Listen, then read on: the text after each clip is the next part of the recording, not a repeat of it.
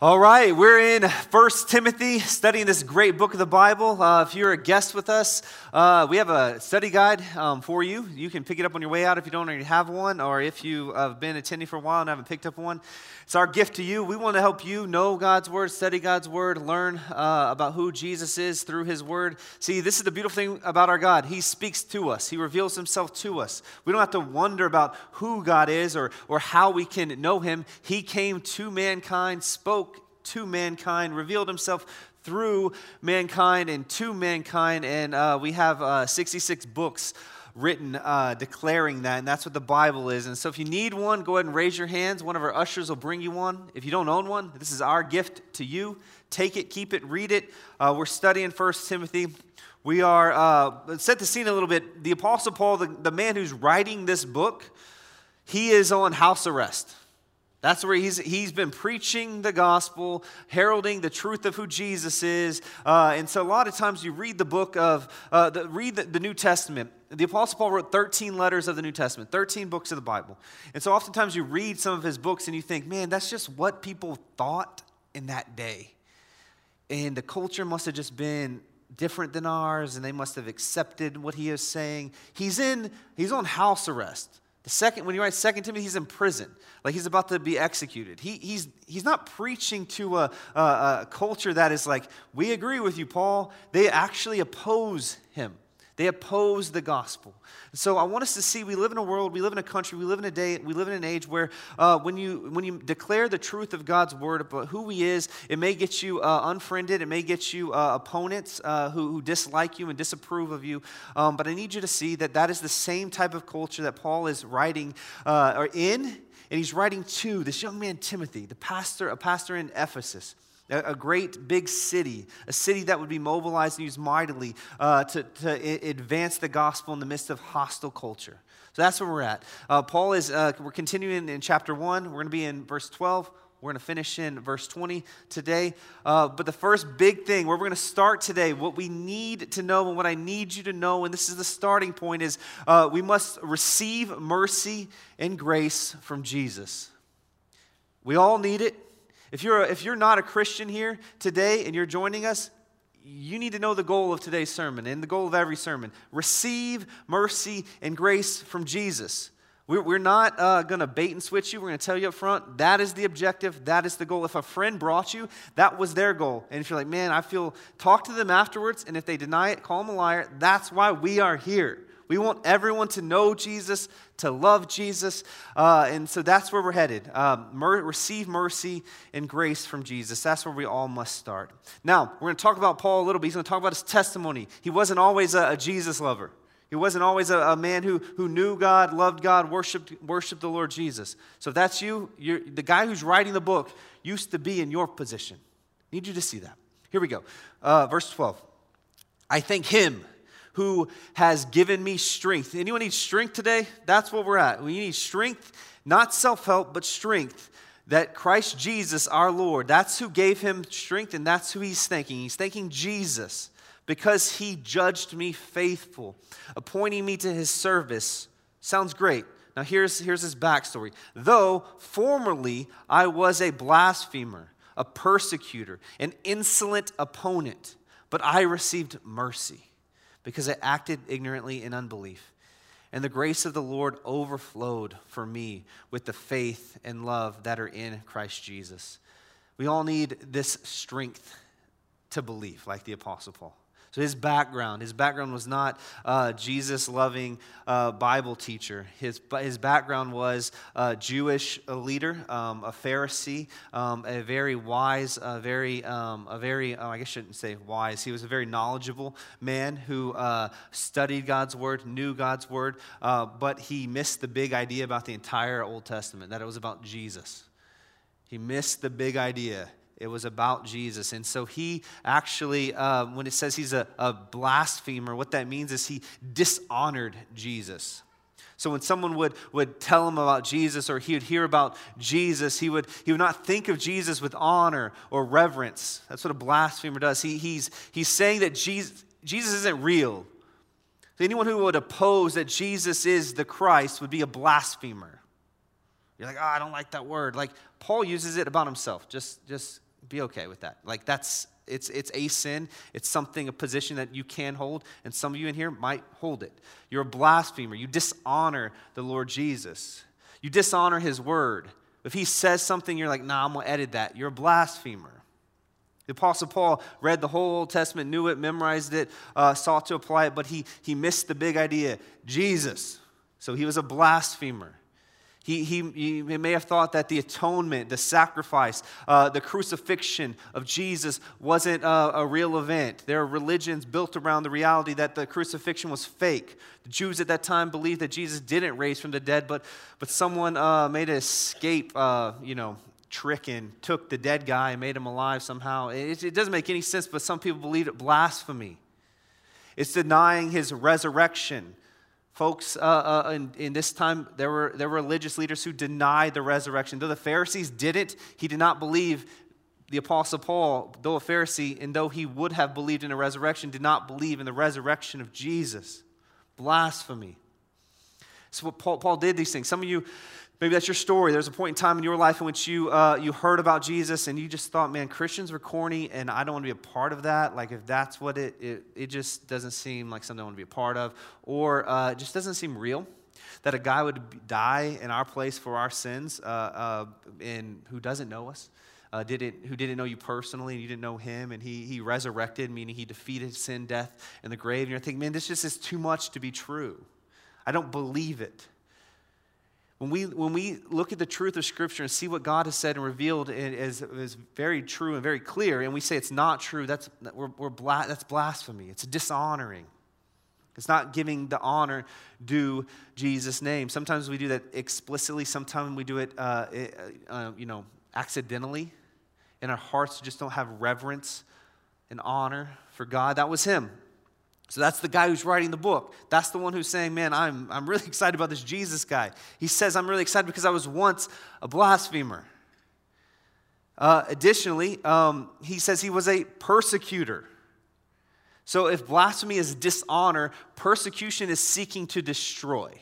Any organization or any group that would seek to silence God and his word is a type of persecution. Paul's persecution was through killing. It's one way to silence everybody, just take them out. That's what Paul did. He literally oversaw the project of Stephen. After Stephen preaching the gospel, one of the first deacons in the New Testament was preaching. The Apostle Paul gathered his goons and his crew, and they picked up rocks and threw them at Stephen and killed him mid-sermon. The gates of heaven opened up, the sky opened. Jesus is being glorified in the heavens, and he's still denying it, still seeing God's mighty work and denying it, blaspheming, persecuting. Today, in our day, we have folks that may call themselves Christians, and they want to edit God's word. Those are blasphemers. Persecutors are those who sit back and just watch it happen. You're like, man, we don't live. I love it. We live in a world that, you're like, this isn't persecution, blah, blah, blah. If they're getting killed in this state, here's the deal. If you sit back and watch God's word be maligned, you're just as guilty as a blasphemer and a persecutor. This is what Jesus says. He says, if you lust, then you have in your heart committed adultery. If you hate, you've committed murder. The New Testament doesn't just take the Ten Commandments and take the moral law of God and nullify it, but it actually amplifies it. The Apostle Paul is saying, man, I watched Stephen get stoned. I made it my job to kill Christians. He was a Christian killer. He would approve and watch Christians get mutilated and destroyed. Additionally, he says he's an insolent opponent. So he was not only a blasphemer, which means he dishonored God, then he tried to destroy the work of God through persecution, and then he was an insolent opponent. He said, I was on the other team. There's Jesus and Satan. I was on Satan's team. I was not only killing Christians, but I was creating systems and structures that would help destroy and dismantle Jesus and his church. I was an insolent opponent. I was on the other team. I dishonored God, but I disrespected him and his people and his church. I had great disrespect for Jesus. Great disrespect for church, for Christians. That's what he's saying. But he says, but. So that's Paul. That's Paul. That's the guy who's writing the book. He is a former blasphemer, dishonoring God, former persecutor, meaning he just tried to destroy the work and movement of God. And he was an insolent opponent, meaning he was on the other team. Not on Team Jesus, but was willfully opposed to Jesus. That's what an opponent means. He was opposed to Jesus. That's him.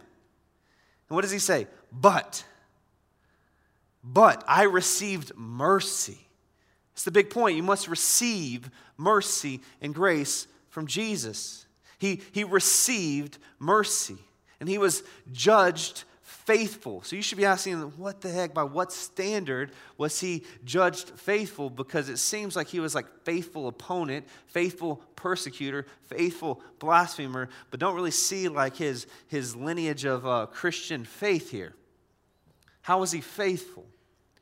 If you'll remember, we discussed this when we first opened the book of 1 Timothy, and we saw Paul's journey to head to persecute Christians in Acts. He was headed to kill some Christians. And Jesus showed up. Literally, Paul was riding on his horse, and Jesus kicked him off. Just like he didn't lovingly tap him, he knocked him off and blinded him. He had to get his attention. Some of you, that's your story. You were an opponent of Jesus, and Jesus showed up in a radical, mighty way and just kind of like put your lights out. That's what he did to Paul. Jesus showed up. And Jesus told Paul, why are you persecuting me? Why are you trying to shut down the movement of God? Why are you opposing me? And it was in this moment, in this interaction with Jesus, that Paul goes from a Christian killer to a Christian. He puts his faith not in his former ways, but in his new way, into the only way, into the God-man Jesus. He believes in Jesus. See, about what standard can he be judged faithful? It's the standard of Christ. The same way you and I can be judged faithful. See, what Jesus did was he, in his life and ministry, what culminated in him taking the place of sinners, being crucified in the place of sinners. And through Jesus' mercy, through Jesus' grace, Paul has become saved, become a Christian. And so he says, I've received mercy.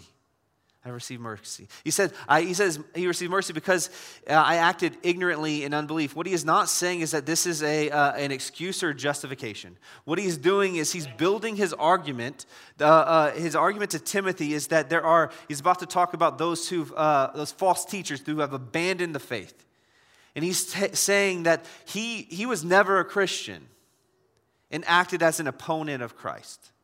He was never a Christian and he was a persecutor. He was never a Christian and he blasphemed. And he's about to talk about guys who were Christians, who he kicked out of the church, who they were, quote, Christians, and they've blasphemed as well. They've become opponents of Jesus and his church as well, so Paul kicks them out of the church. This is what he's saying, is that he's not ignorant in the sense that he is, that means he's innocent. He's saying that, see, it's normal for a non-Christian to act like a non-Christian.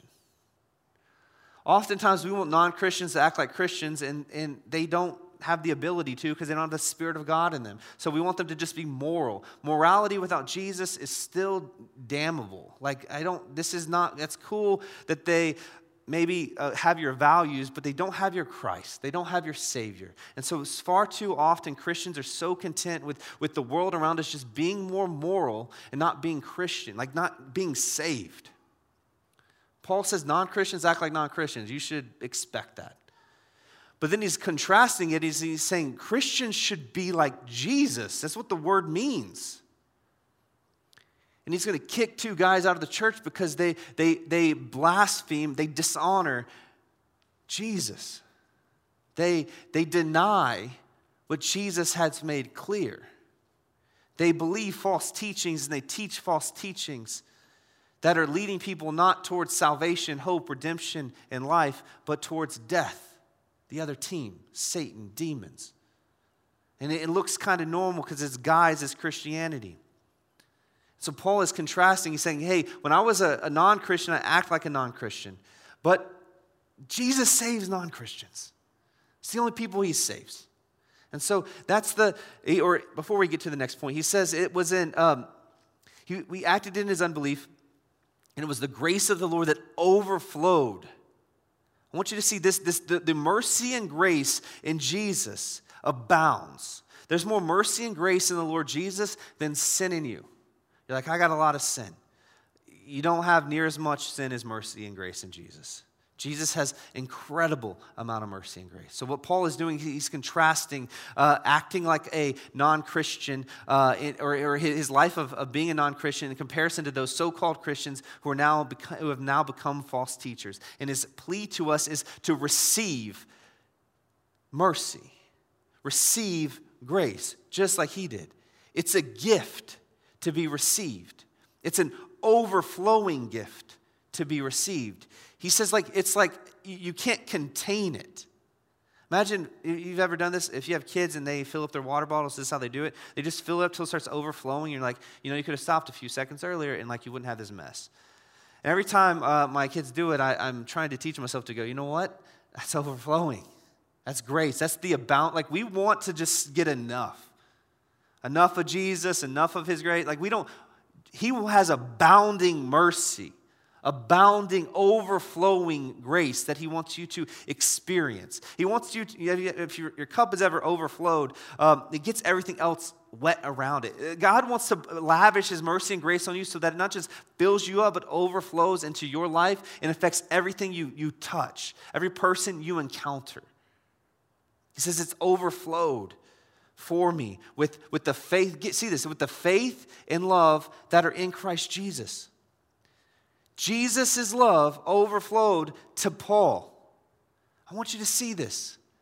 This is Jesus' love, his mercy and grace overflowed to the Apostle Paul, who at the time, at receiving that mercy and grace, was a blasphemer, a persecutor, a insolent opponent.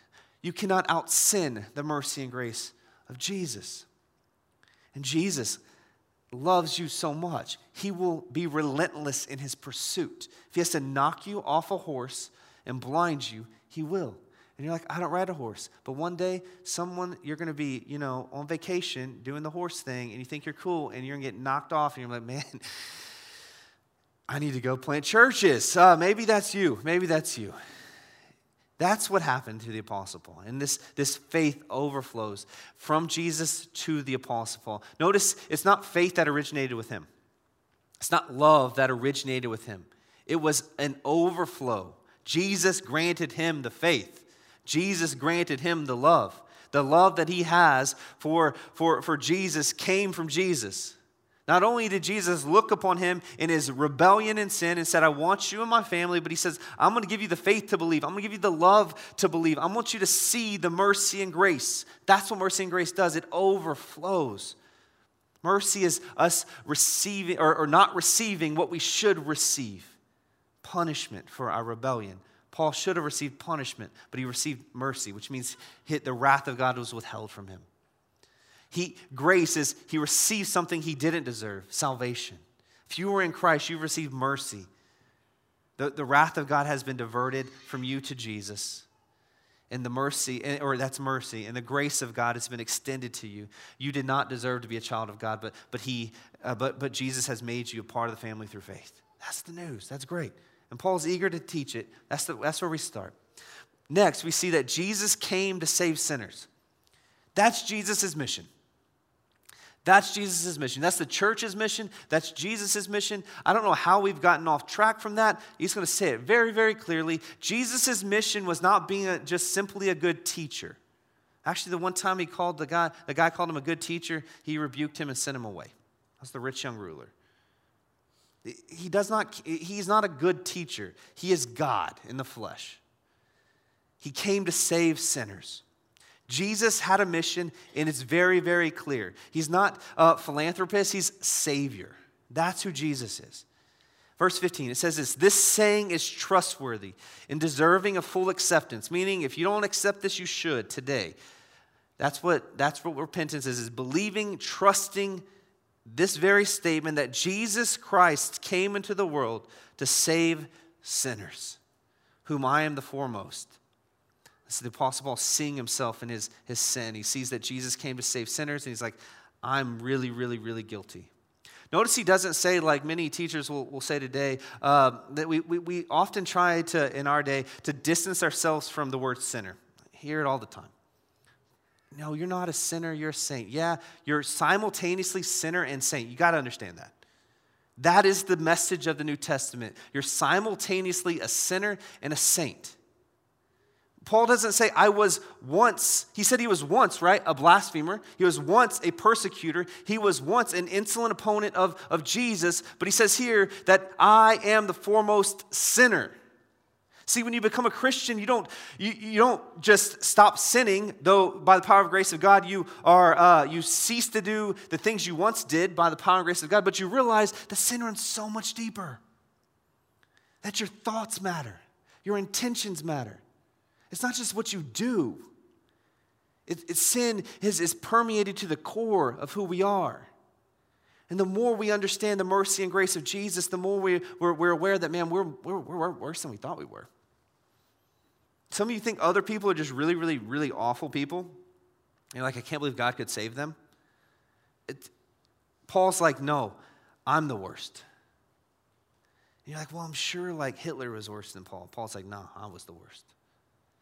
Now, this isn't a point that he's making that it's who's the worst sinner. What he's saying is that at the core of mankind, we've rebelled at such a deep level that we are, the more we walk with Jesus, the more we are aware of the depths of our sin. Now, he doesn't say that he wears the badge of sinner and he's solemn and he's walking around going, I'm just so depressed, I'm such a sinner. What he's saying is that he's glorying in the fact that Jesus came into the world to save sinners. Like if you're not a sinner, then you don't need saving, right? Only sinners can be saved. So if you don't want to join Team Sinner, even though you already are, like you can't join Team Jesus. That's the entrance. It's the admission that you are guilty and that he is Savior. That's how you get in. That's how you start. That's how you're sustained. Now, he says, I'm the foremost. He says, but I receive mercy. And so why does he say this? He says, I receive mercy for this reason, that in me, the foremost, meaning the foremost sinner, Christ might display his perfect patience. Meaning this, that there's no sin that you can commit that can keep you from the love, the mercy, and grace of Jesus. He said, I don't care what you've done. I don't care what your past is. I don't care what your thought life is. I don't care what you've done. You could have killed Christians, organized a whole, killing Christians organization, and sought to destroy Jesus and his church. But if Jesus saves you, you believe that he is your God, he is your Savior, he died in your place for your sins, you exchange your life for his. Mercy and grace forevermore. He's saying, man, God was very patient with me. He was perfect in his patience. He was great in his patience towards me. That while I was blaspheming, while I was persecuting, while I was an insolent opponent, Jesus was patient. We're told this, that the kindness and the patience of God are to lead us to repentance. And they led him to repentance. And he says that, so God saved him so that he can be an example, is what he's saying. To be example, he says, as an example to those who were to believe in him for eternal life. Paul's an example that Jesus can save anybody. Do you believe that? Do you believe in Jesus? Is Jesus your hope? You were once, like the Apostle Paul, rebellious. And Jesus has extended mercy and grace to you. If you've not received mercy and grace from Jesus, we invite you to do that. That is your response. So Paul goes from Christian killer and persecutor to preaching missionary. That's amazing. Like, that's amazing. What if you would have told Paul, like, hey, maybe 20 minutes before he got converted when he was going to kill Christians, like, hey, one day you're going to be a preacher of Jesus. He'd be like, no way. You could never in a million years. And now then Jesus shows up. Some of you, that's your story. Never in a million years would you become a Christian. But Jesus showed up. And so he goes from a Christian killer to preaching missionary. The reason is because he's marveling and he's amazed that Jesus could save a guy like him. That's what he says. He's an example. He's marveling at the fact that Jesus can save a guy like him. Jesus can even save a guy or gal like you. That should amaze you. You should not think you're so awesome that, like, man, there was Jesus in you and he got lucky to have you on the team. If not, like, hope you see that you are the foremost sinner today. That's where you got to get. If you feel like you're kind of good and everyone else is not that good and you're better than everybody else, you need to see that you are, I'm going to watch my words here, the worst sinner. If you were here today and you see yourself as such a wretched sinner, you need to see that Jesus' mercy and grace extends to you. So some of you beat yourself up and you nullify the mercy and grace of Jesus and you don't marvel that Jesus can save you. Some of you need to do that. Some of you marvel that Jesus can save someone else, but you're not marveling at the fact that he can save you. I need you to get there today. You are way worse than you think you are. And the answer is not to tell the person who is really struggling and seeing their sin over and over, you're just better than you think you are. No, Jesus is better than all of you. And all of us, and all of our sin, and all of our guilt, and all of our shame, that even when we were dead in our sin, rebelling against him, and we were blasphemers, we're even persecutors, we were even opponents of Jesus, he died in the place of us, sinners. He died for us. He died for his opponents, his enemies, to make them friends. It's amazing. And Paul is like, this is so amazing, I got to tell people. And this is how we should respond as well. We should want to tell everybody. We tell people what movies we like. We even tell them multiple times, I saw this movie. You should really go see it. Next week, did you see it? No. You should really go see it. Oh, it's on HBO Max now. You should look. Like, we are evangelists for stupid things. We're really, really, really good evangelists for stupid things. You're like, wow, that movie was good. It's stupid compared to Jesus. He is the most marvelous, precious, priceless gift one could receive. And Paul's like, I was such an opponent. I could care less what people think. I'm going to just keep preaching until they put me in prison or chop off my head, which both get to happen. And he's just like, I'm an example that Jesus can save anybody. What if you have a different ideology or background? He's like, I was that. He can save anybody. What if you grew up in a religious organization that thought they knew about God? I did that too. Anybody. And he's so passionate. He's so passionate. It's so interesting that we're willing to share YouTube videos, but we're not willing to share Jesus. Like, well, someone might not like that. I know. Paul knew that. He said he's writing this from being on house arrest. He would have zoomed in if he could, but he had to write a letter. But he's pumped. He is so pumped because of Jesus that he breaks into song here. He bursts into praise. So he's talking about Jesus came to save sinners, that he is the foremost, his grace is on display. In verse 7, he jumps into just being absolutely pumped. He says, to the King of the ages, immortal, invisible, the only God, to be honor and glory forever and ever. Amen. You're like, I didn't know we were praying. He's like, I just did. I was just talking, all of a sudden I burst into prayer, really, really excited. Jesus is awesome. That's what Paul's doing. So not only is Paul an example to us that you can be saved, but he's an example to us that we're called to be on mission. We should not just see that he's an example that Jesus saves sinners, but he's an example that Jesus saves sinners and sends us on a mission. That's the example we see here with Paul. He's like God is transcendent. God is the King, all power and glory. He's immortal. He's invisible. He is awesome. All the glory and power forever be to him. He's awesome. He says he's that, yet, think about it. We often believe that God is immortal. He's invisible. He's all powerful, but he's distant, right? Many of you have thought that God is all that, but he's just distant. He doesn't intervene in human life. He doesn't really care about my needs. He's really big, really powerful, really awesome, I think, but like he's distant. No, Paul is connecting that. He's saying he intervenes personally into the world to save his people. That's what he means when Jesus came into the world to save sinners. Meaning Jesus left heaven, clothed himself as a man, lived a life in your place, in the Apostle Paul's place, for your sin. He lived a perfect life in your place, meaning you cannot live a perfect life. You cannot live a sinless life. Jesus came into the world to live a life that you and I cannot live. He did not just heal people. He did not just cast out demons from people. He did not just do great and mighty works for people. He came to save people, which meant he had to live a sinless life and then atone for the sins of sinners, of mankind. So when Jesus is brutally beaten and hung up on the cross to be executed and murdered, he's doing that for sinners. He's doing it for you and me. He's hanging in your place. He's hanging in my place. He's hanging in the Apostle Paul's place. He's hanging in the place of sinners. He's dying a death that we deserve so that we could have the reward that he earned in our place. Salvation, perfection, redemption. Meaning when you put your faith and trust in Jesus, Jesus takes all of your sin and you receive all of his perfection, his righteousness.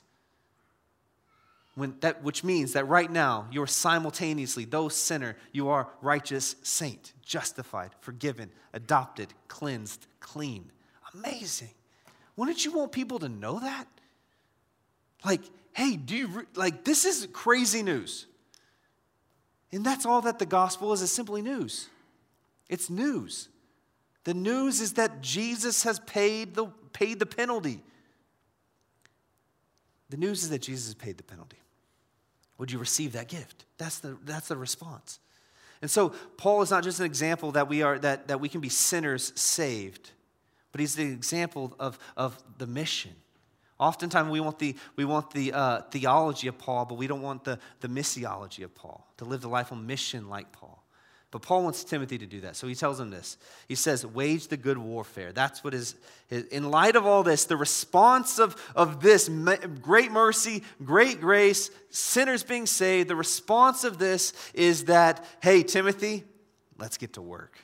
Let's get something done. And he says this charge, he's not suggesting, he's not dialoguing. He's saying this is a charge coming from a commander to this dude, Timothy. Hey, get this thing done. I entrust to you. You've been entrusted. You must be found faithful. He says it's a father to a son, an authority to someone subordinate. He says, this I charge you, or this I entrust to you, Timothy, my child, in accordance with the prophecies previously made about you.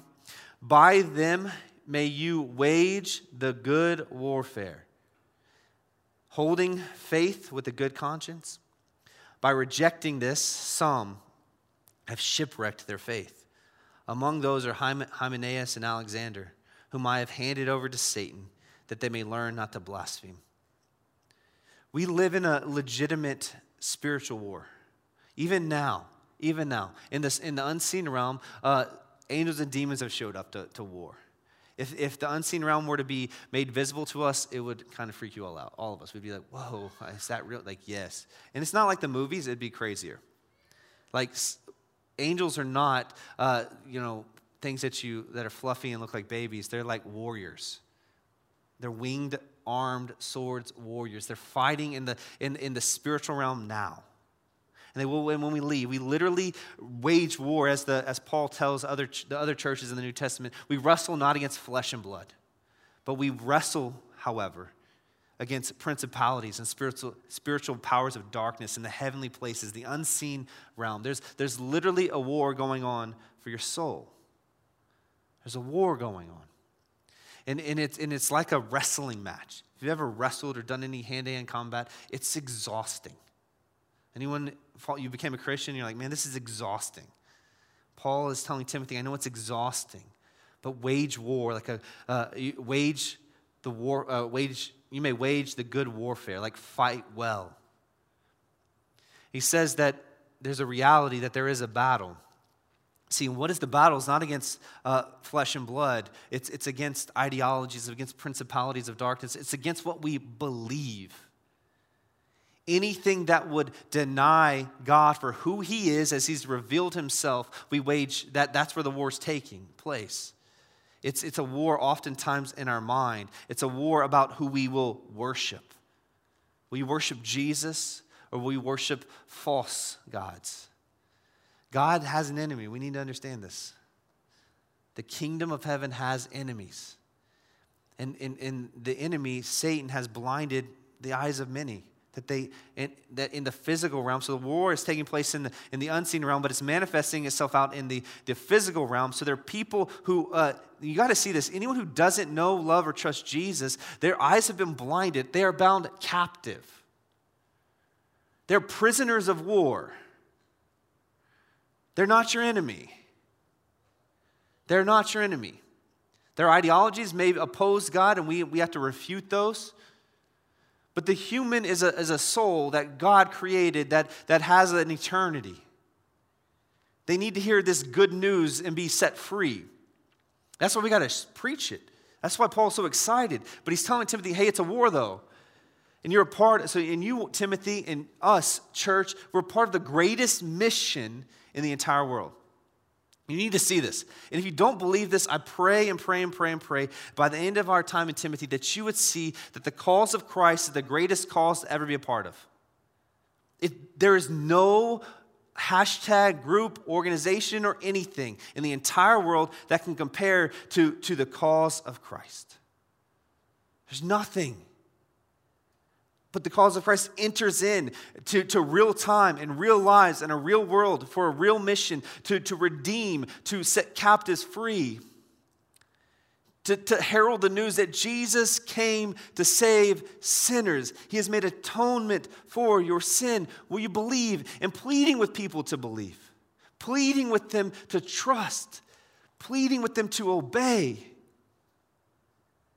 And God has chosen you and us to be born in a particular time, in a particular day and age. You live where we live now for this purpose. Acts 17 says for this divine exact purpose that you live exactly where you live today so that you and others may know Jesus.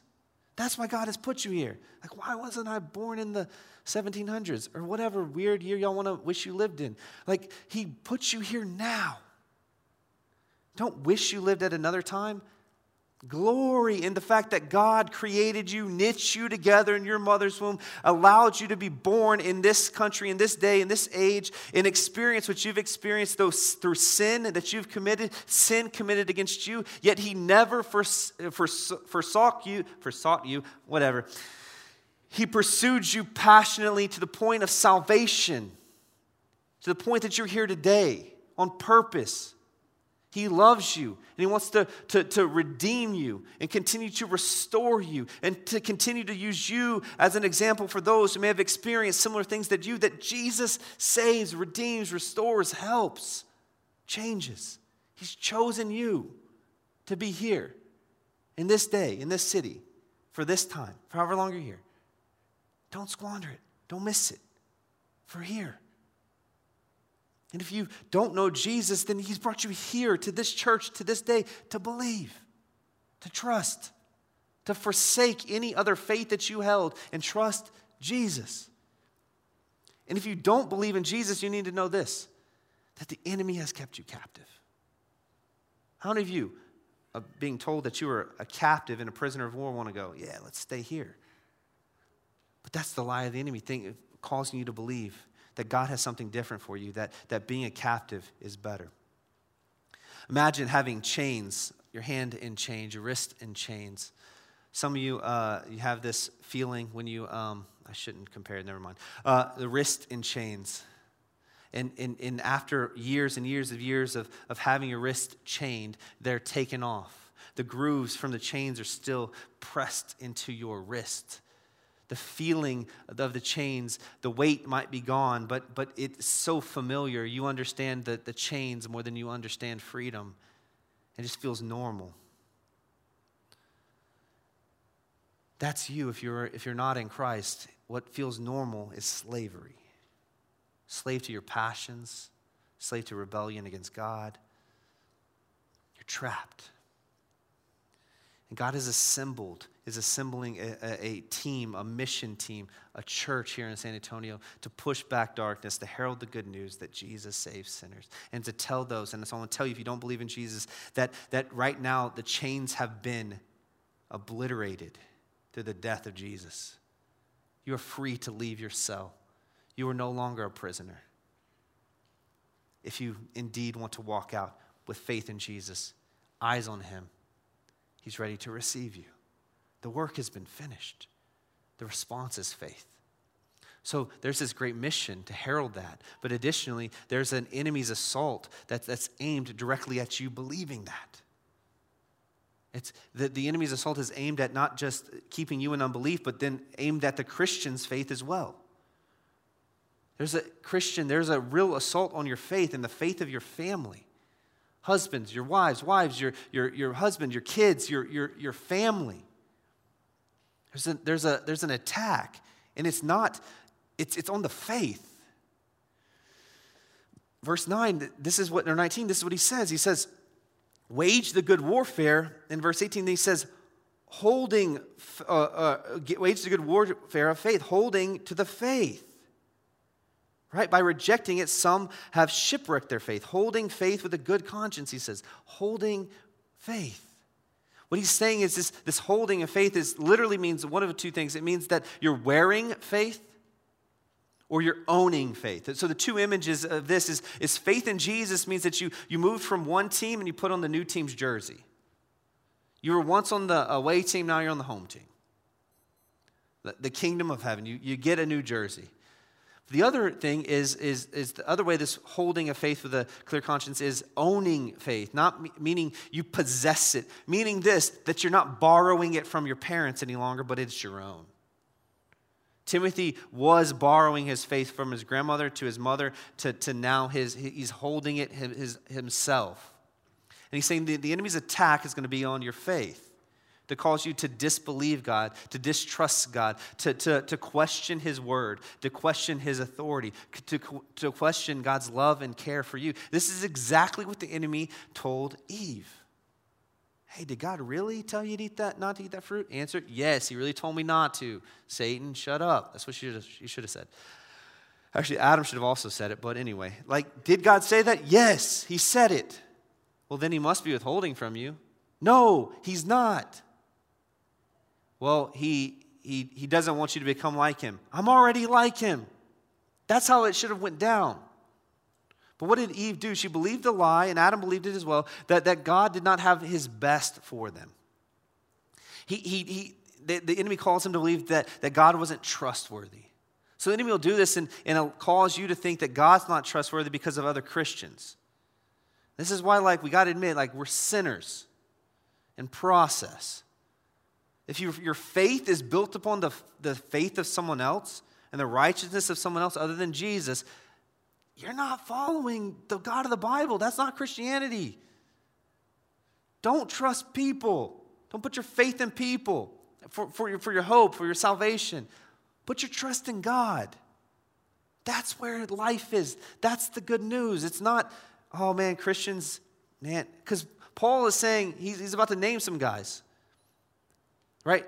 He's going to name some guys who shipwrecked their faith. And if you're like, man, that's the faith. Man, if I'm looking at Hymenaeus and Alexander, they really hurt me. They really caused me to believe certain things. Man, it may be real hurt, real pain. It's real. But Hymenaeus and Alexander got kicked out of the church because they're being fools. And they're teaching false things. Where Paul is telling Timothy, hey, the war is going to be waged. And it's going to be an attack and an assault, a full-out assault on your faith. To cause you to distrust God, to question his word, his authority. Additionally, there's going to be attack on your identity. It's another way the enemy attacks. And we live in a world, and this is subtle. The world tells us, the world we live in, we talk about identity, be who you are. Be who you are. Sounds good, huh? God loves you for who you are. It's very true, he does, but he doesn't keep you for who you are. But the point is, be who you are. Be who you are. And so this is what the enemy will do. Just bear with me for a second. Who you are is not good enough. Who you are is a broken person. Who you are is a sinner, need of saving. Any of you feel that way?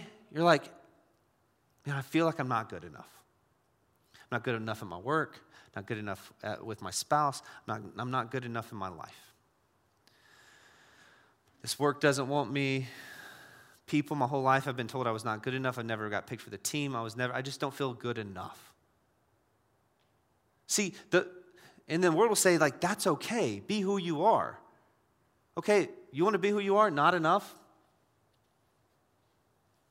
All right, go ahead. Be who you are. Not enough. Sinner, abandoned, who needs saving.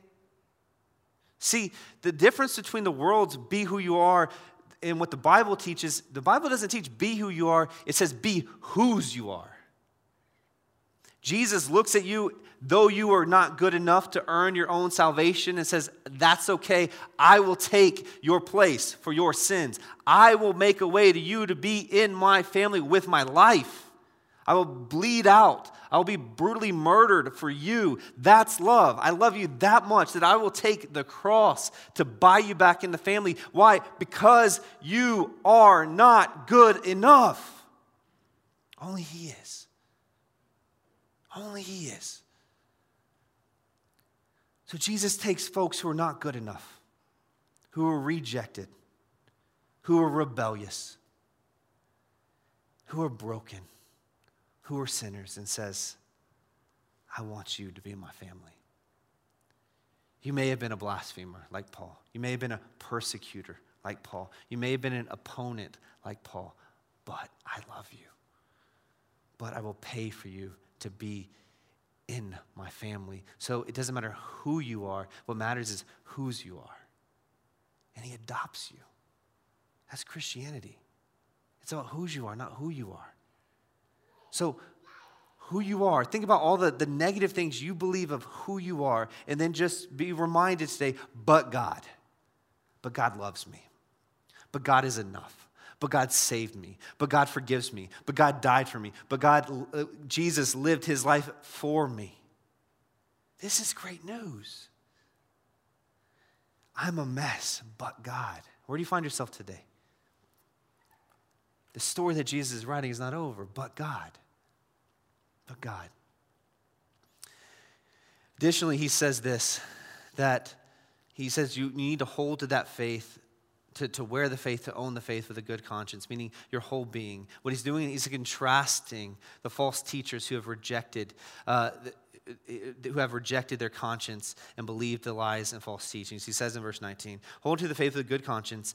By rejecting this, some have shipwrecked their faith. Among them, or among who are Hymenaeus and Alexander, whom I've handed over to Satan, that they may learn not to blaspheme. He's saying that they did not hold to the faith with good conscience. They did not own the faith, did not believe the faith. They actually in their conscience, they rejected the faith and believed lies. It's what we're told in Romans 1, that all of mankind has suppressed the truth. We've worshiped the Creator, or the creation rather than the Creator. We've exchanged a truth about God and we've exchanged it for a lie. That's what mankind has done. See, in this war, in this great mission that we're on, there will be casualties.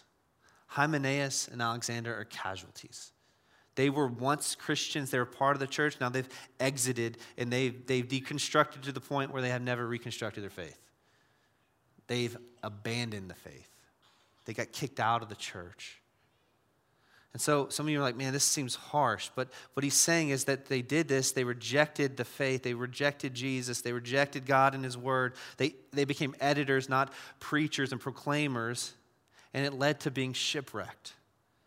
If you've been shipwrecked at sea, I know none of you have, but imagine with me if you have, like, this would be awful. They're drowning at sea. He's saying they're drowning. Hymenaeus and Alexander, and they don't realize they're drowning. We're saying, hey, put on the life jacket. Like, dude, I'm okay. I like the waves. I like surfing. They're going to drown. So Paul calls two of these men out. See, the interesting thing is that Paul understands what it's like to be on the wrong side of the war. He knows what it's like to be an insolent opponent. He's looking at Hymenaeus and Alexander and saying, hey, why did you go from being a part of Team Jesus to opposing him now? And so what they probably didn't believe that they were opposing, they probably call themselves Christians still, but they were editors of God's word. They were changing what God has said and made clear. And so what Paul does is he kicks them out. He rebukes them. He hands them over to Satan. He says he does this, why? So they would learn not to blaspheme. It's interesting that he says this because remember what Paul said? He was once a blasphemer. He was once a blasphemer. But blasphemers, he's saying, don't belong in the church. They're not Christians. He said they can attend, they can be a part, but they're not Christians. Don't call them Christians anymore if they don't believe things that are Christian. That's what he's saying. He's saying, discipline them. Let them suffer the consequences of them shipwrecking their faith. In our day, you're like, man, that sounds harsh.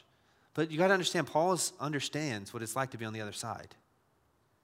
It was on the other side that when he lost everything, when he had nothing but his own selfish ambition, that Jesus showed up, rebuked him. And he's saying, hey, we're going to hand him over and let God do the same thing. Go let him, if he's you got to see this. What he is saying is that Hymenaeus and Alexander, they call themselves Christians, but they're preaching the doctrine of Satan. So I'll hand him over. This may sound harsh, but if anyone edits God's word, they're preaching Satan. Jesus calls Peter this as well. When Peter says, hey, Jesus, you don't have to die. I'm gonna fight for you. No one's gonna kill you, Jesus. I'm gonna take your place. I'm gonna become your substitutionary atonement. I'm gonna fight for you. He says, get behind me, Satan. And that was the guy who Jesus used to start the church. I need you to see when we edit God's word, we become complicit participants with the lies of the enemy. And Paul's very passionate, and the reason why the purpose of this is multi. I'm going to give you three reasons what the purpose of this. Number one, if they call themselves Christians and don't believe the Bible and teach what the Bible says, they're not a Christian. Don't call them that. That's what he's saying. He's like, well, that just seems unfair. If they identify as that, nope, he doesn't care. It's like having a Spurs jersey and knowing a bunch of facts about Tim Duncan, but you are not an NBA player. Like, I don't care if either you're in the NBA or you're not. It doesn't matter what jersey you have. It doesn't matter how many stats you can quote. Either you know Jesus and love Jesus and Jesus saved you and you believe what Jesus is saying, or you're not a Christian. That's very clear. But additionally, he's drawing a clear line so that others in the church don't get deceived. And this is what the church has done a really poor job of this. And Paul's writing because he's really passionate about people understanding Jesus as he's revealed himself. And people are getting deceived. Loved ones are getting deceived. Families are being split. People are being deceived because of Hymenaeus and Alexander. And Paul is like, they're not even Christians. They claim to be Christians. They're preaching a different gospel, and they're editing God's word. They are not Christians. Church, kick them. They're not Christians. This matters because they're deceiving other people. They've joined Satan's team, and they're trying to take people from the ranks of the church and deceive them into believing lies. Paul is like, understands this so much because that was him. You have to see that Paul is so passionate about this because he understands what it's like to be an opponent, to siphon Christians away from their Lord and Savior Jesus, to persecute them and to harass them and try to get them to forsake the cause of Christ. He's doing this out of love. I need you to know this. If you come to my house and have dinner and start telling my kids that I don't love them and I'm not for them, I'm kicking you out. No questions. Out. And if you do it as a joke, I'm kicking you out too after this. Like, you don't joke about God's love for his people. You don't edit God's word. You don't teach another doctrine. And so Paul is like, hey, this is not my church. This is Jesus' church.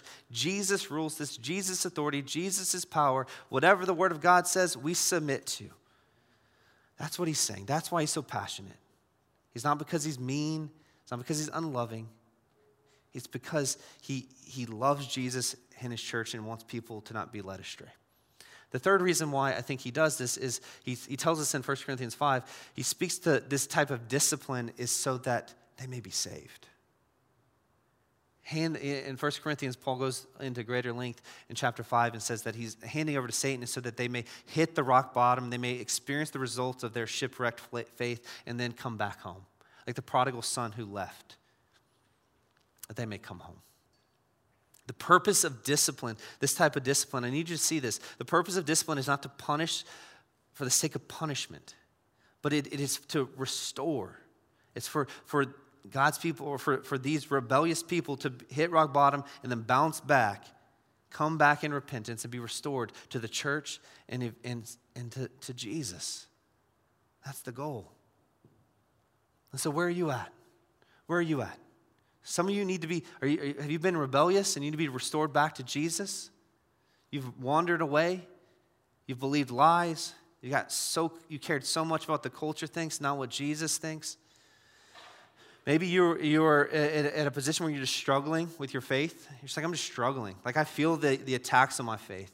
I've questioned whether I want to be a Christian, question my faith, just question a lot. There's a lot of things that I've seen, a lot of things that have been done. Reading blogs, podcasts, I'm just really unsure. And if I'm honest, I'm struggling. Is that you?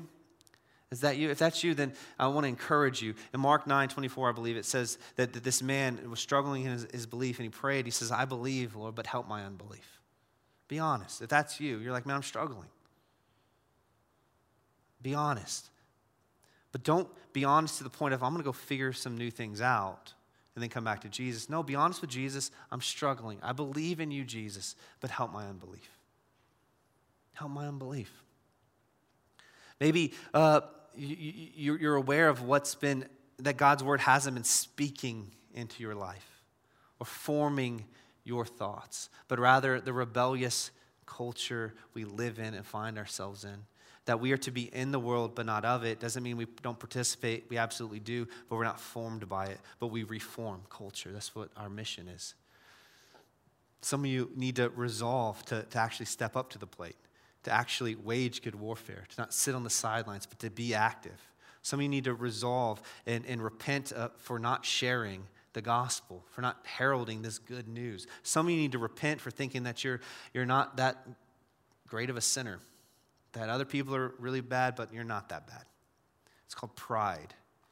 It's arrogance. It keeps you from relationship with God. Repent of your rebellion. Repent of your pride. Repent of the things you've done, but also maybe the things you've left undone. You haven't participated in the mission. Maybe your response is that you need to join, get involved in the greatest mission, the greatest cause in human history. Maybe some of you are a casualty. You've been sniped by the enemy's arrows. You've deconstructed your faith. You've abandoned it. You grew up maybe in a religious home or in a home where you heard about Jesus, and you've gone from maybe having pseudo-faith to being full-on abandoned faith. You've become a blasphemer of Christ. Will you hear this again, that Paul is an example to anyone and everyone in here today, that no matter what you've done or who you are, that Jesus came to save sinners. And you don't have to be defined by who you are or what you've done or what sin has been done against you, but you can become Christ's. You can go from who you are to whose you are. And whose are you? Are you Satan's or are you Jesus's? You can respond today with that. Some of you are very aware that you're in a battle. You feel the spiritual warfare. You feel the warfare waging against your family, your faith, the faith of your loved ones, the faith of your friends, and you're exhausted. You're exhausted. How do you respond? You respond by running to Jesus for rest. You'd run to Jesus for rest, but with your boots on, with your head held high, eyes fixed on the cross. Come to him for rest, restoration, encouragement, so that you can get back in the war. Rest, rejuvenation is not for us to sit on the sidelines, but so that we can be restored back to get back on the field. Jesus wants to walk with you, all of you, wherever you're at. If you're struggling with your faith, you're struggling to believe, you're repenting of sin, you're becoming a Christian for the first time, or you're exhausted and need rest. And so I need us to see, as we close, that you're part of, if you're a Christian, Jesus has invited you to be part of the greatest mission in human history. Additionally, I want to help you, and we want to help you remember this great news, and we're going to do so through the taking of communion. We're going to remember the length that Jesus went to save you. And here's my prayer, just as Paul started this. He says, I thank him who has given me strength. I pray this, that Jesus Christ would give you strength as you look upon the cross of Christ, you look upon the length that Jesus went to save you, that you'd marvel at the great mercy and grace in Jesus, and you would realize that there's more mercy and grace in Jesus than sin in you, that Jesus indeed came to save sinners, and that he has sent you out to wage a good warfare. Let's pray. Lord Jesus, I ask that you bless these men and women as they respond. Would you continue to speak to their hearts? Would you allow us to remember that there's more mercy and grace in you, Jesus, than sin in us, that we are indeed in a war, and it's not against flesh and blood, but there are attacks on our mind, that there is a reality that there will be casualties along the way. Lord, we pray for those who are struggling with their faith, that you would strengthen their faith right now. And for those who have gone astray, Lord, would you bring them home? And would you bring them back? Would we all see that, Jesus, your mercy and grace are so mighty, so powerful, so abounding, that it would overflow to us right now as we respond and overflow through us as we live our lives this week. I pray in Jesus' name. Amen.